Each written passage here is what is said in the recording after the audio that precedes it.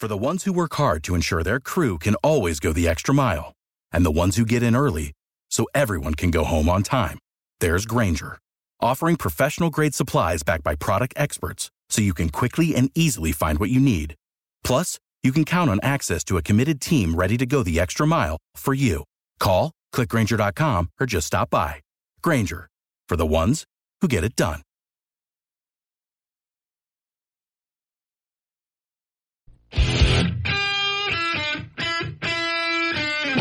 It's time for Tim. The Tim Weisberg Show on 1420 WBSM and streaming live on WBSM.com and the WBSM app. Talk to Tim now at 508-996-0500 or send him a message through the WBSM app.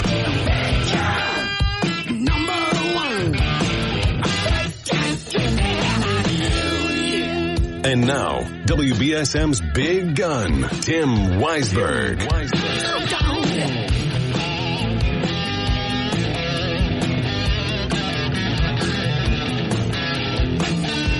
And welcome back in the second hour here on Tuesday, 508-996-0500. And we have a caller who's been waiting patiently, so let's get right back to the phones. Good morning, you're on WBSM. Hello. Hey, Tim. This is Courtney from Freetown. How are you? Good. How you doing? Good. I was just calling in today because I heard your segment, obviously talking about the tragedy in Tennessee, and you've been talking a lot about the school committees.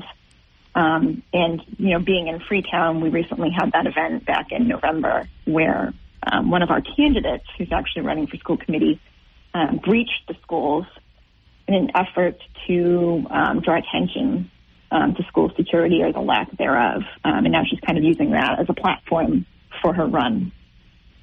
And, I just want to say, as a mother and a parent, a resident in Freetown, that, I don't think a lot of people really agree. Her point is taken that obviously she got into the schools and shouldn't have.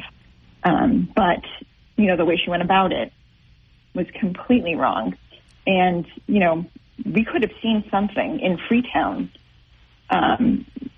similar to this if, let's say that it didn't work out the way it did and the police were called.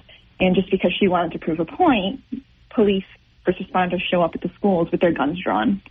How would that look to the students? Right. I just can't see using this as a platform and, trying to start a career off this on the school committee.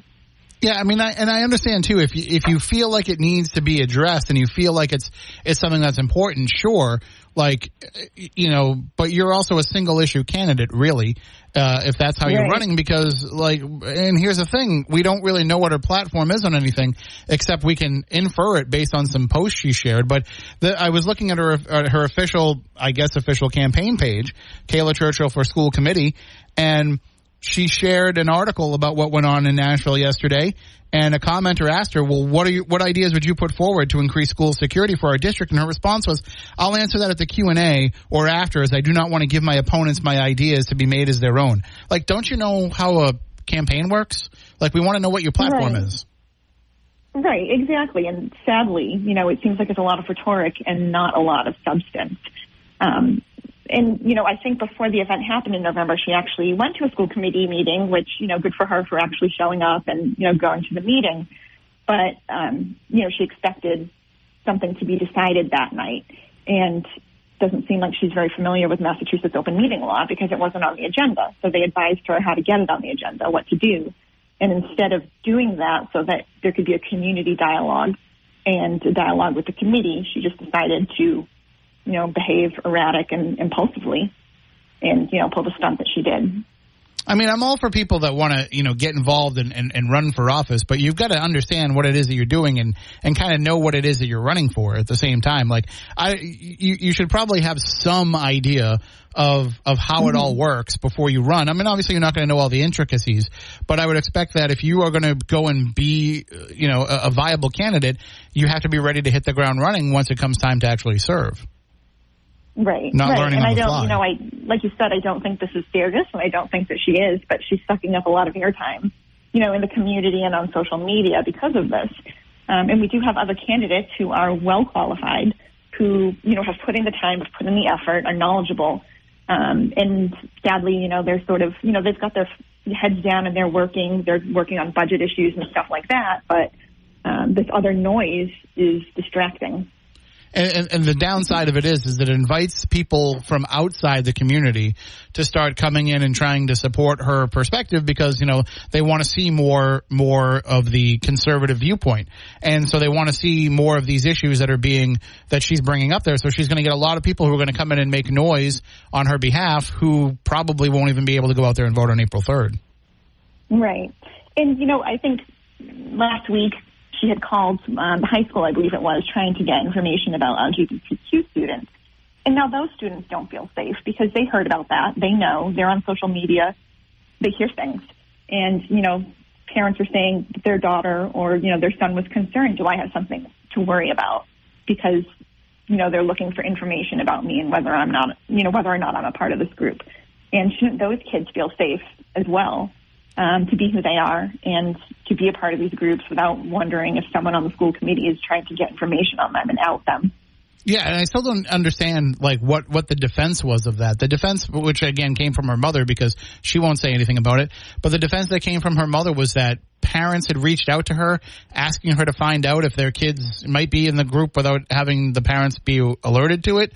I don't get why you would reach out to a candidate for the school committee and have them do that rather than just call the school yourself. Right. Yeah, it like I said, it just doesn't make sense. So, yeah, it seems like I thank you. I was going to say, it just seems to me, looking at it from just a cursory glance that, they're trying, exactly what you said, they're trying to find out who is in this group and find out what this group is all about. But she didn't even know that it was a group. She thought it was a class. She referred to it as a class in the email that she sent. So, the lack of knowledge is concerning. Right. No, I agree. I agree completely. And I hope that, other people are paying attention to this. And, it's not about politics. We can have policy disagreements, but I think, we can't have disagreements about stuff like this with LGBTQ community and those students. And it's not really, I don't even think it's really in the school committee's purview, to have this information. So I don't know why she was seeking it or what she planned to do with it. And I think that's one of the questions that's unanswered. So one of the accusations that's been out there is that she's deleting comments from her Facebook page when people post negative things about her, that she deletes those from her page. But I don't see a lot of comments on her page anyway. My question to you is, as somebody who's in that community and actively paying attention to this, how many people seem like they are on her side? It doesn't seem like there's a lot of support for her. No, it doesn't. And I can personally say that I have been to her page, and she had a Moms for Liberty post, encouraging people to sign up for alerts for Moms for Liberty. And, I guess my instincts got the better of me, and I laughed at that post, and I got blocked. So I can personally speak to the fact that, she is blocking people from her page if they are sort of reacting in a way that she doesn't like. But, as for support in the community, I think it's, I don't see a lot of it personally. It seems like there's a vocal minority, and hopefully that's true. That's what it seems like. But again, everybody has to get out to the polls on April 3rd. That's what's important. It doesn't matter what you say on Facebook. It doesn't matter if you have a sign in your yard. Signs don't vote. People vote. So people need to pay attention and go out to the polls April 3rd. And I know the candidates' night is tomorrow night. That's correct, yes. And I do know there's a lot of interested folks who will be there. This is the only contested race in town, so it's getting a lot of attention. I hope she doesn't think that, it's all about her, because, like I said, Jen and Bob, have a lot of experience and a lot of good work. And we'll get to hear more about that tomorrow night. But I do know that there are some concerned parents about, like I said, they're concerned about the actions that she took in November. They're concerned about the phone calls that she's made to the schools. So, there will be a lot of concerned community members there asking questions. All right, absolutely. Well, thank you for the call, and keep us up to date with everything going on over in that way, in all aspects, not just this particular race. Yeah, well, thanks, Tim. Have a good day. You as well. And that race that we're talking about, again, is for the Freetown-Lakeville School Committee.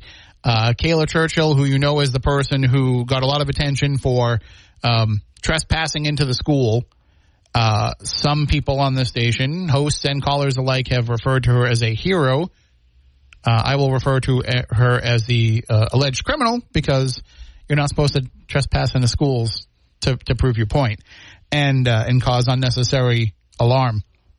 But she is a candidate for the school committee, and there are, as I said, I haven't seen a lot of people, taking a look at the Freetown Facebook groups, which I'm in a lot of town Facebook groups. As a person who disseminates information, when I was previously the digital managing editor, part of my job is to share those stories in these community groups that will have me. And, sometimes they don't like it. There are certain groups out there, Dartmouth, who don't like it when you put stories in your, from your place of work into their group. And some of them are real whiny babies about it. Not all of them, but some of them. Dartmouth. Excuse me. Oh, gotta get rid of this cough. But then there's also, I've actually had an outright argument with the guy who used to run one of the Wareham groups when I would share Wareham stories from WBSM, and he's like, "You're just pushing your company's work." I'm like, "No, I live in town, and I think that people would want to know this information." But anyway. So I'm in a lot of town groups, and especially, this time of year when there's elections, I see a lot of the election-related posts. And maybe some of these groups are just, favored by certain groups of people. That certain groups tend to go to this group, and certain people tend to go to the other group. And, maybe there's more of a conservative mindset in this group and maybe more of a liberal mindset in that group. I don't know all those ins and outs. But I just know that in the Freetown groups that I'm in, two of them don't seem to have any discussion going on. It's more, and nothing against them, but it seems like that group is designed more toward, businesses advertising or people asking questions about needing a service or something like that. And this particular one that I've seen a bunch of posts in seems to be more engaged in conversation than the others are, which is fine. Everybody can run their groups the way that they want to. I actually started a Wareham group, because I didn't like the way the other guy was running the group and trying to block out the news. So I started a group focused just on the news. And now I don't really admin it anymore because I don't really have the time, but somebody else from town took it over, and it's doing pretty well. It's got a couple thousand people. And yeah, we had a couple of issues where, not trolls, but, fake accounts got in putting up, fake links, but we cleared that problem out. And you can advertise a business. We can have discussion. It's good for that kind of thing. And in those discussions, I'm not really seeing a lot of support for her candidacy outside of her mom and this one other lady and a guy who shared a post that was just way too far right. But that post got deleted. I don't know why that might have been. 508-996-0500. You're next on WBSM. Hi, you're on the air. No, I don't hear anything. Oh, there you go. That's Hollywood calling. That's every time the phone rings and there's nobody there. That's Hollywood calling for me. Anyway, 508-996-0500. If you want to call in and chime in, why don't we take our first break of the hour, and we can take more of your thoughts on the other side. You can also hit us up on App Chat on the WBSM app.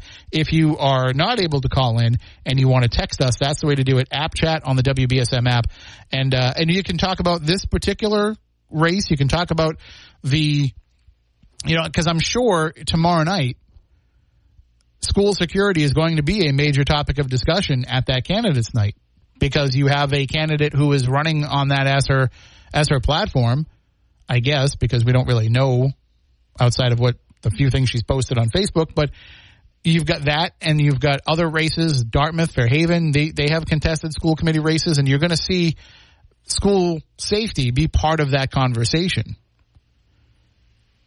And I think you're going to see a lot of emotion. You're going to see a lot of people who are upset about it.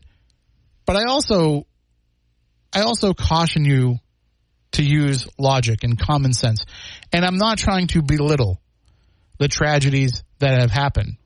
But there are not wolves at the door of every single school.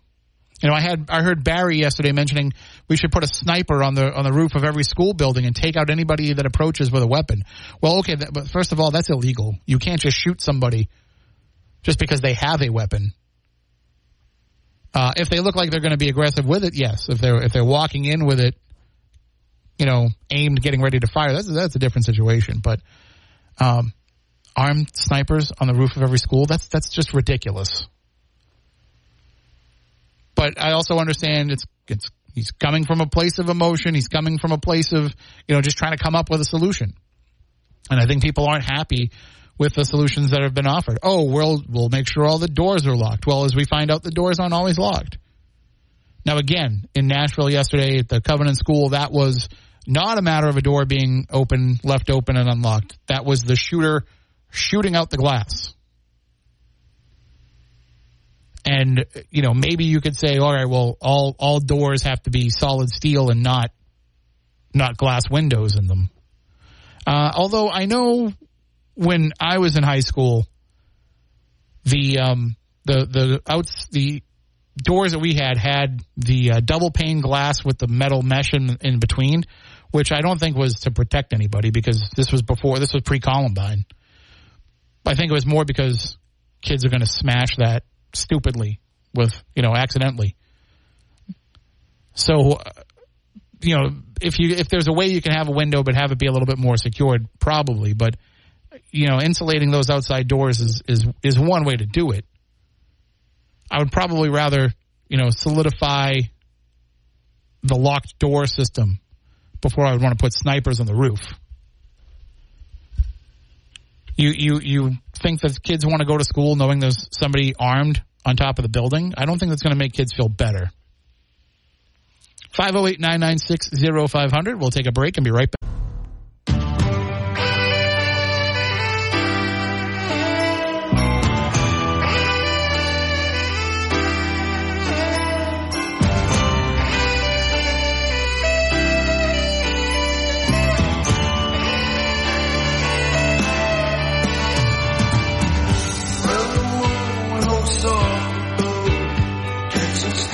There's a little Tender Years from John Cafferty and Beaver Brown. So you got to hear some Michael tunes and tunes right there at the beginning there. Some of the awesome sax in that song.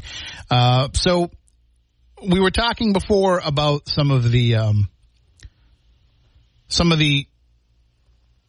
school committee candidates that are out there running. And I don't know how many are running on the same platform as Kayla Churchill is in Freetown of, pushing for more school safety, I guess, because that's what she's posted about, but she hasn't really put out her platform.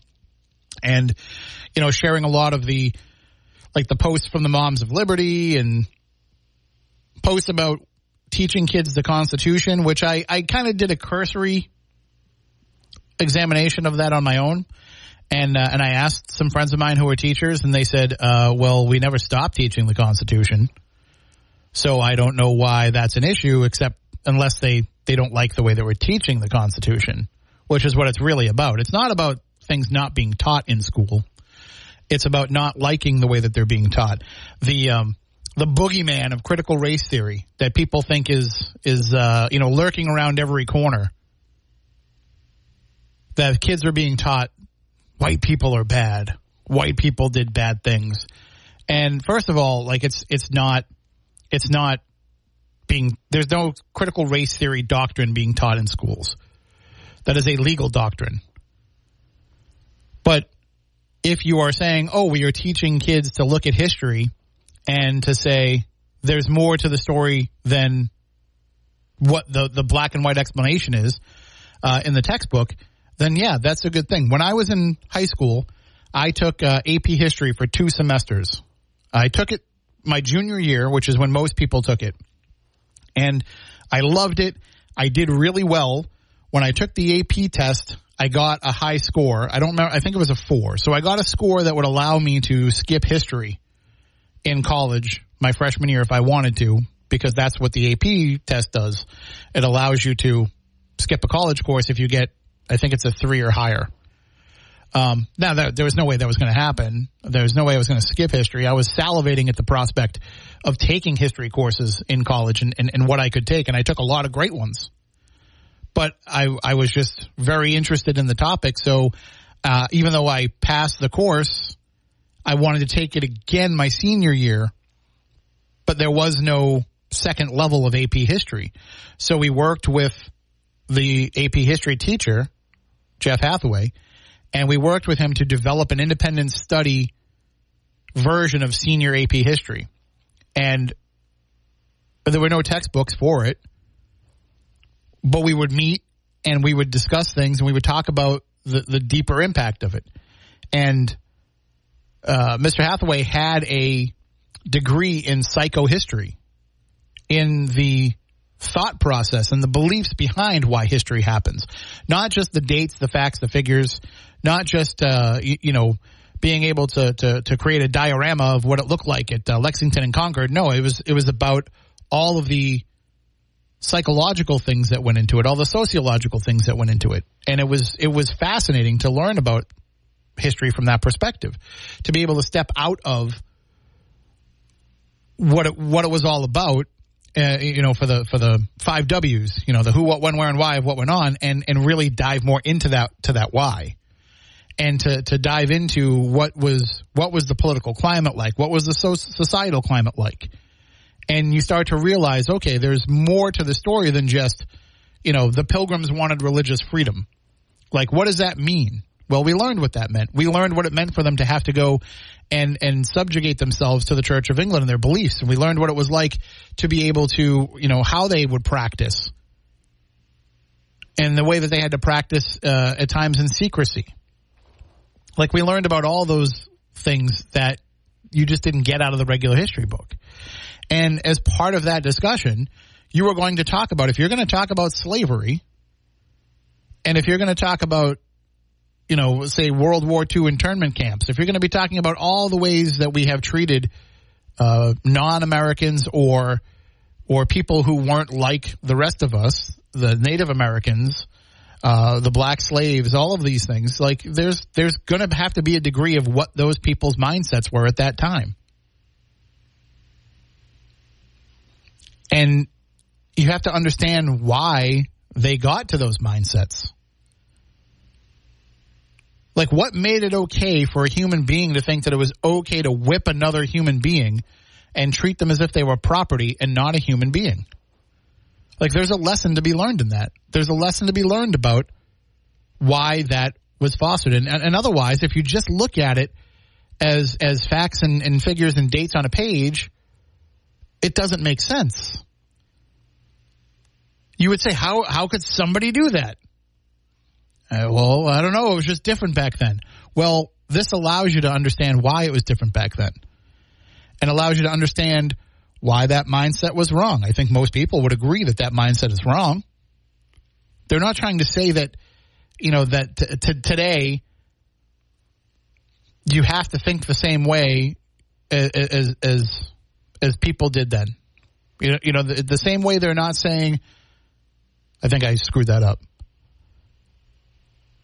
They're not saying that people back then were all bad. The same way they're not saying that people today should think that way. If that makes sense. I might be losing myself in the weeds here. But the bottom line is it's teaching you to look at what went on and understand what was wrong about it. It doesn't mean that it's teaching you that white people are inherently wrong.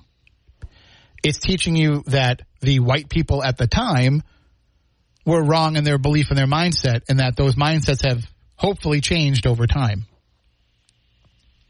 And it's okay to admit that sometimes we were jerks. Sometimes we were the a-holes. Sometimes we were the ones that were doing things that were bad. And before you start going down the path of accusing me of being, Mr. Super Woke Liberal, I also don't think I need to go walk up to somebody and apologize I'm sorry for what my ancestors did to your ancestors. Like, I don't think we need to go that far.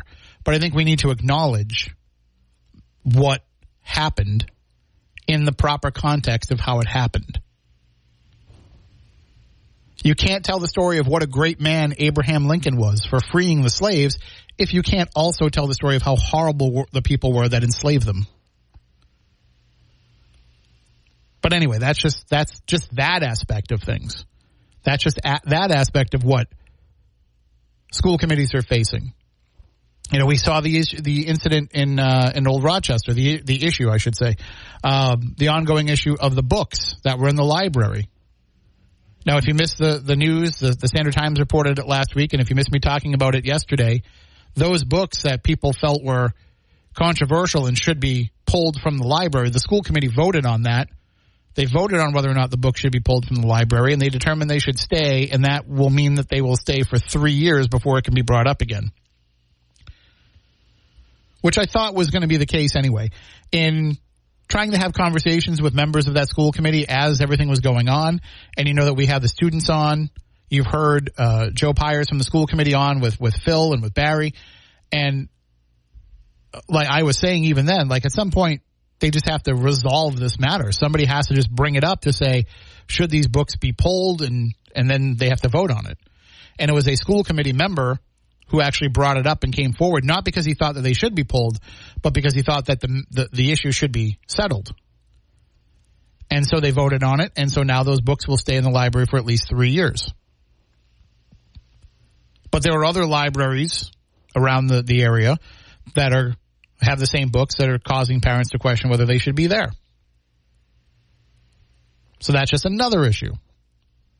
There is this just ridiculous notion that there's some kind of indoctrination going on in schools where teachers are teaching kids to be trans and teaching kids to have different pronouns and all of that. And I mean, listen, I think a teacher will tell you they have a hard enough time just getting kids to learn pronouns, let alone teach them what pronoun that they should be using based on what the teacher thinks.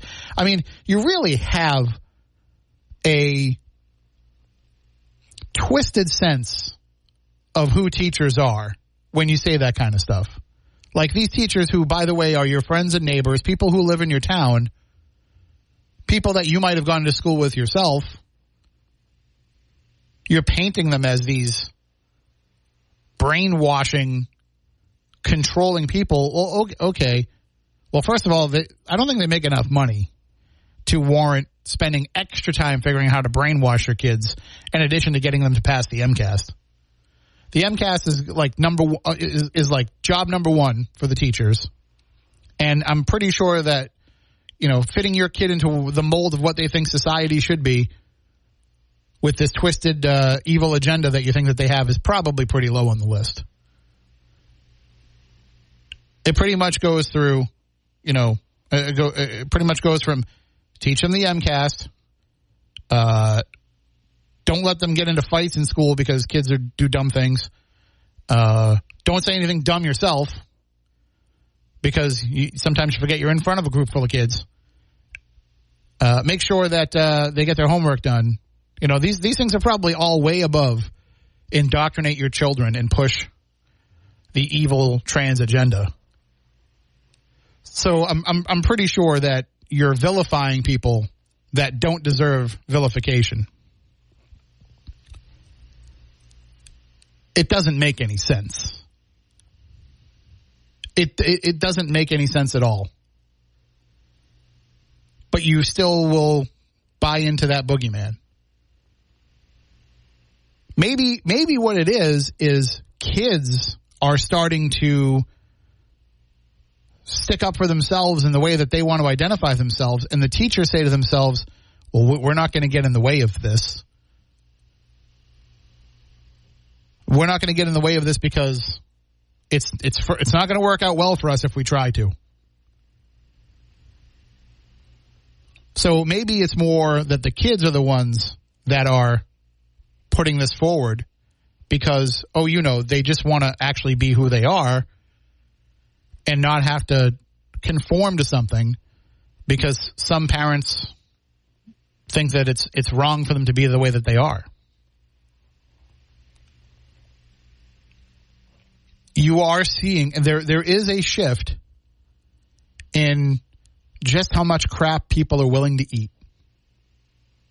And I think part of that is because we've been through so much in the last few years, and these kids who are growing up now and are high schoolers now have said, we've seen a lot of that crap in the world that people have had to eat, and we're not going to do that when we're adults. I mean, my generation, Gen X, we kind of looked at it more from the perspective of, what are we going to do about it? There's nothing we can do. And we kind of just became aloof about it and said, we'll just complain about it, but it is what it is. Like, that was the Gen X approach for the most part. But we also had a lot of great initiatives that made people become more actively involved than younger people were. I mean, look at Bill Clinton getting elected. Bill Clinton got elected because more young people turned out to vote than ever before. And who can you thank for that? Well, MTV played a big part in that. MTV's Rock the Vote, they really pushed on young people to get out there and be involved. It's because of that I was paying attention to politics, in 8th grade.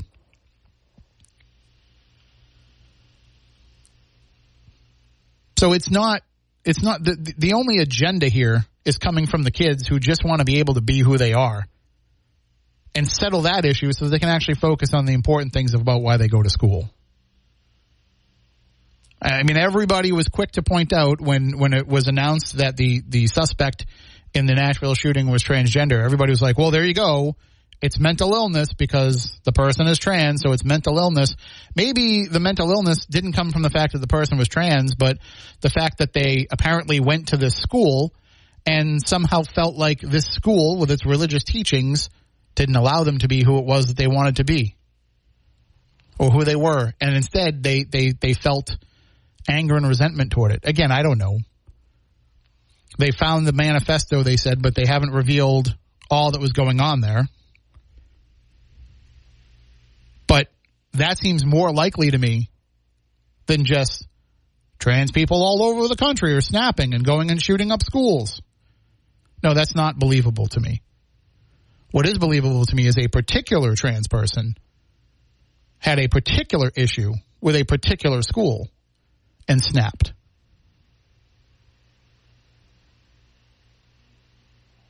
It's not a coincidence that this person went back to a school that they apparently seem to have attended. Again, I haven't seen that definitely verified. The Uvalde shooter going back to the school that he attended. Like, this is because they have something that makes them resent that particular place. There are a lot of trans people out there. The rest of them are not snapping and shooting up schools. So, and I saw a great video online yesterday. Actually, Marcus shared it with me. So thank you, Marcus, for sharing that to me. Of somebody who actually extrapolated the data of who's been behind school shootings and realized that trans people are a very small percentage of it and that it's predominantly cisgendered white men who are behind these. Anyway, 508-996-0500. Got to take a break. Back in a few.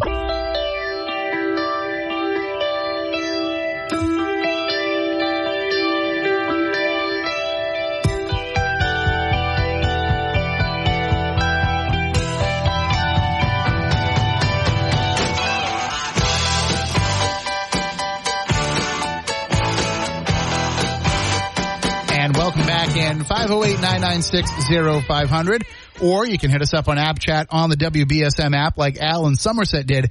Al said, besides having police present, how about bulletproof glass in schools? That's something that I think is, I think it's possible, right? I think you can have bulletproof windows that still open. I think you can have bulletproof glass and doors for sure.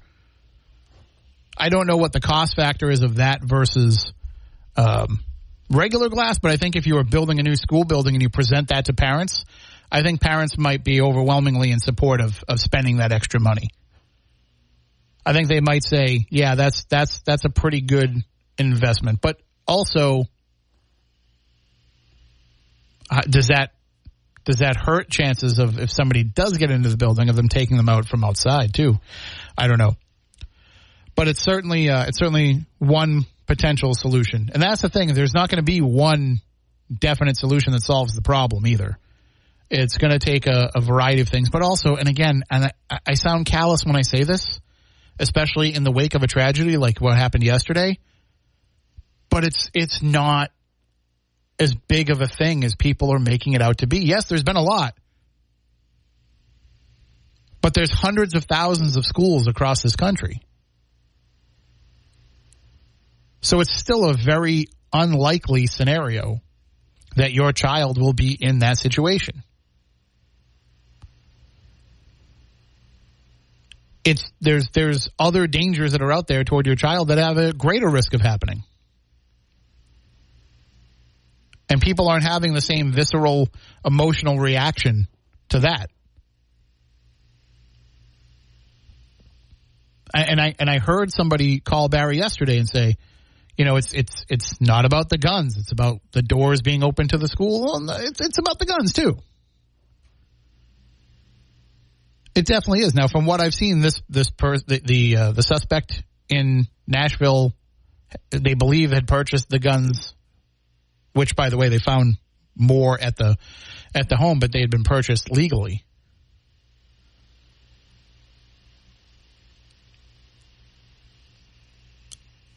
(508-996-0500). I want to bring up something, too, and I'll probably talk about this a little bit in the next hour as well, but I've been meaning to bring this to your attention, and I just forgot. Like, I put it on the desktop of my computer to remember to bring it up, and, of course, like an idiot, I just kept forgetting to bring it up. But, you know, we had Lisa White on the program a couple weeks ago. She's a New Bedford landlord, and we had her on to talk about the landlord's perspective on the housing crisis. And she actually put out a chart that she had created based on, she owns multiple properties in the city. She lives in the city herself with her family, but she also owns multiple properties that are multi-unit homes. So this is a graph based on what she put together from her data collected from 3,168 rental applications for her New Bedford units from quarter 4 of 2022 through quarter 1 of 2023. So just over the last, 6 months.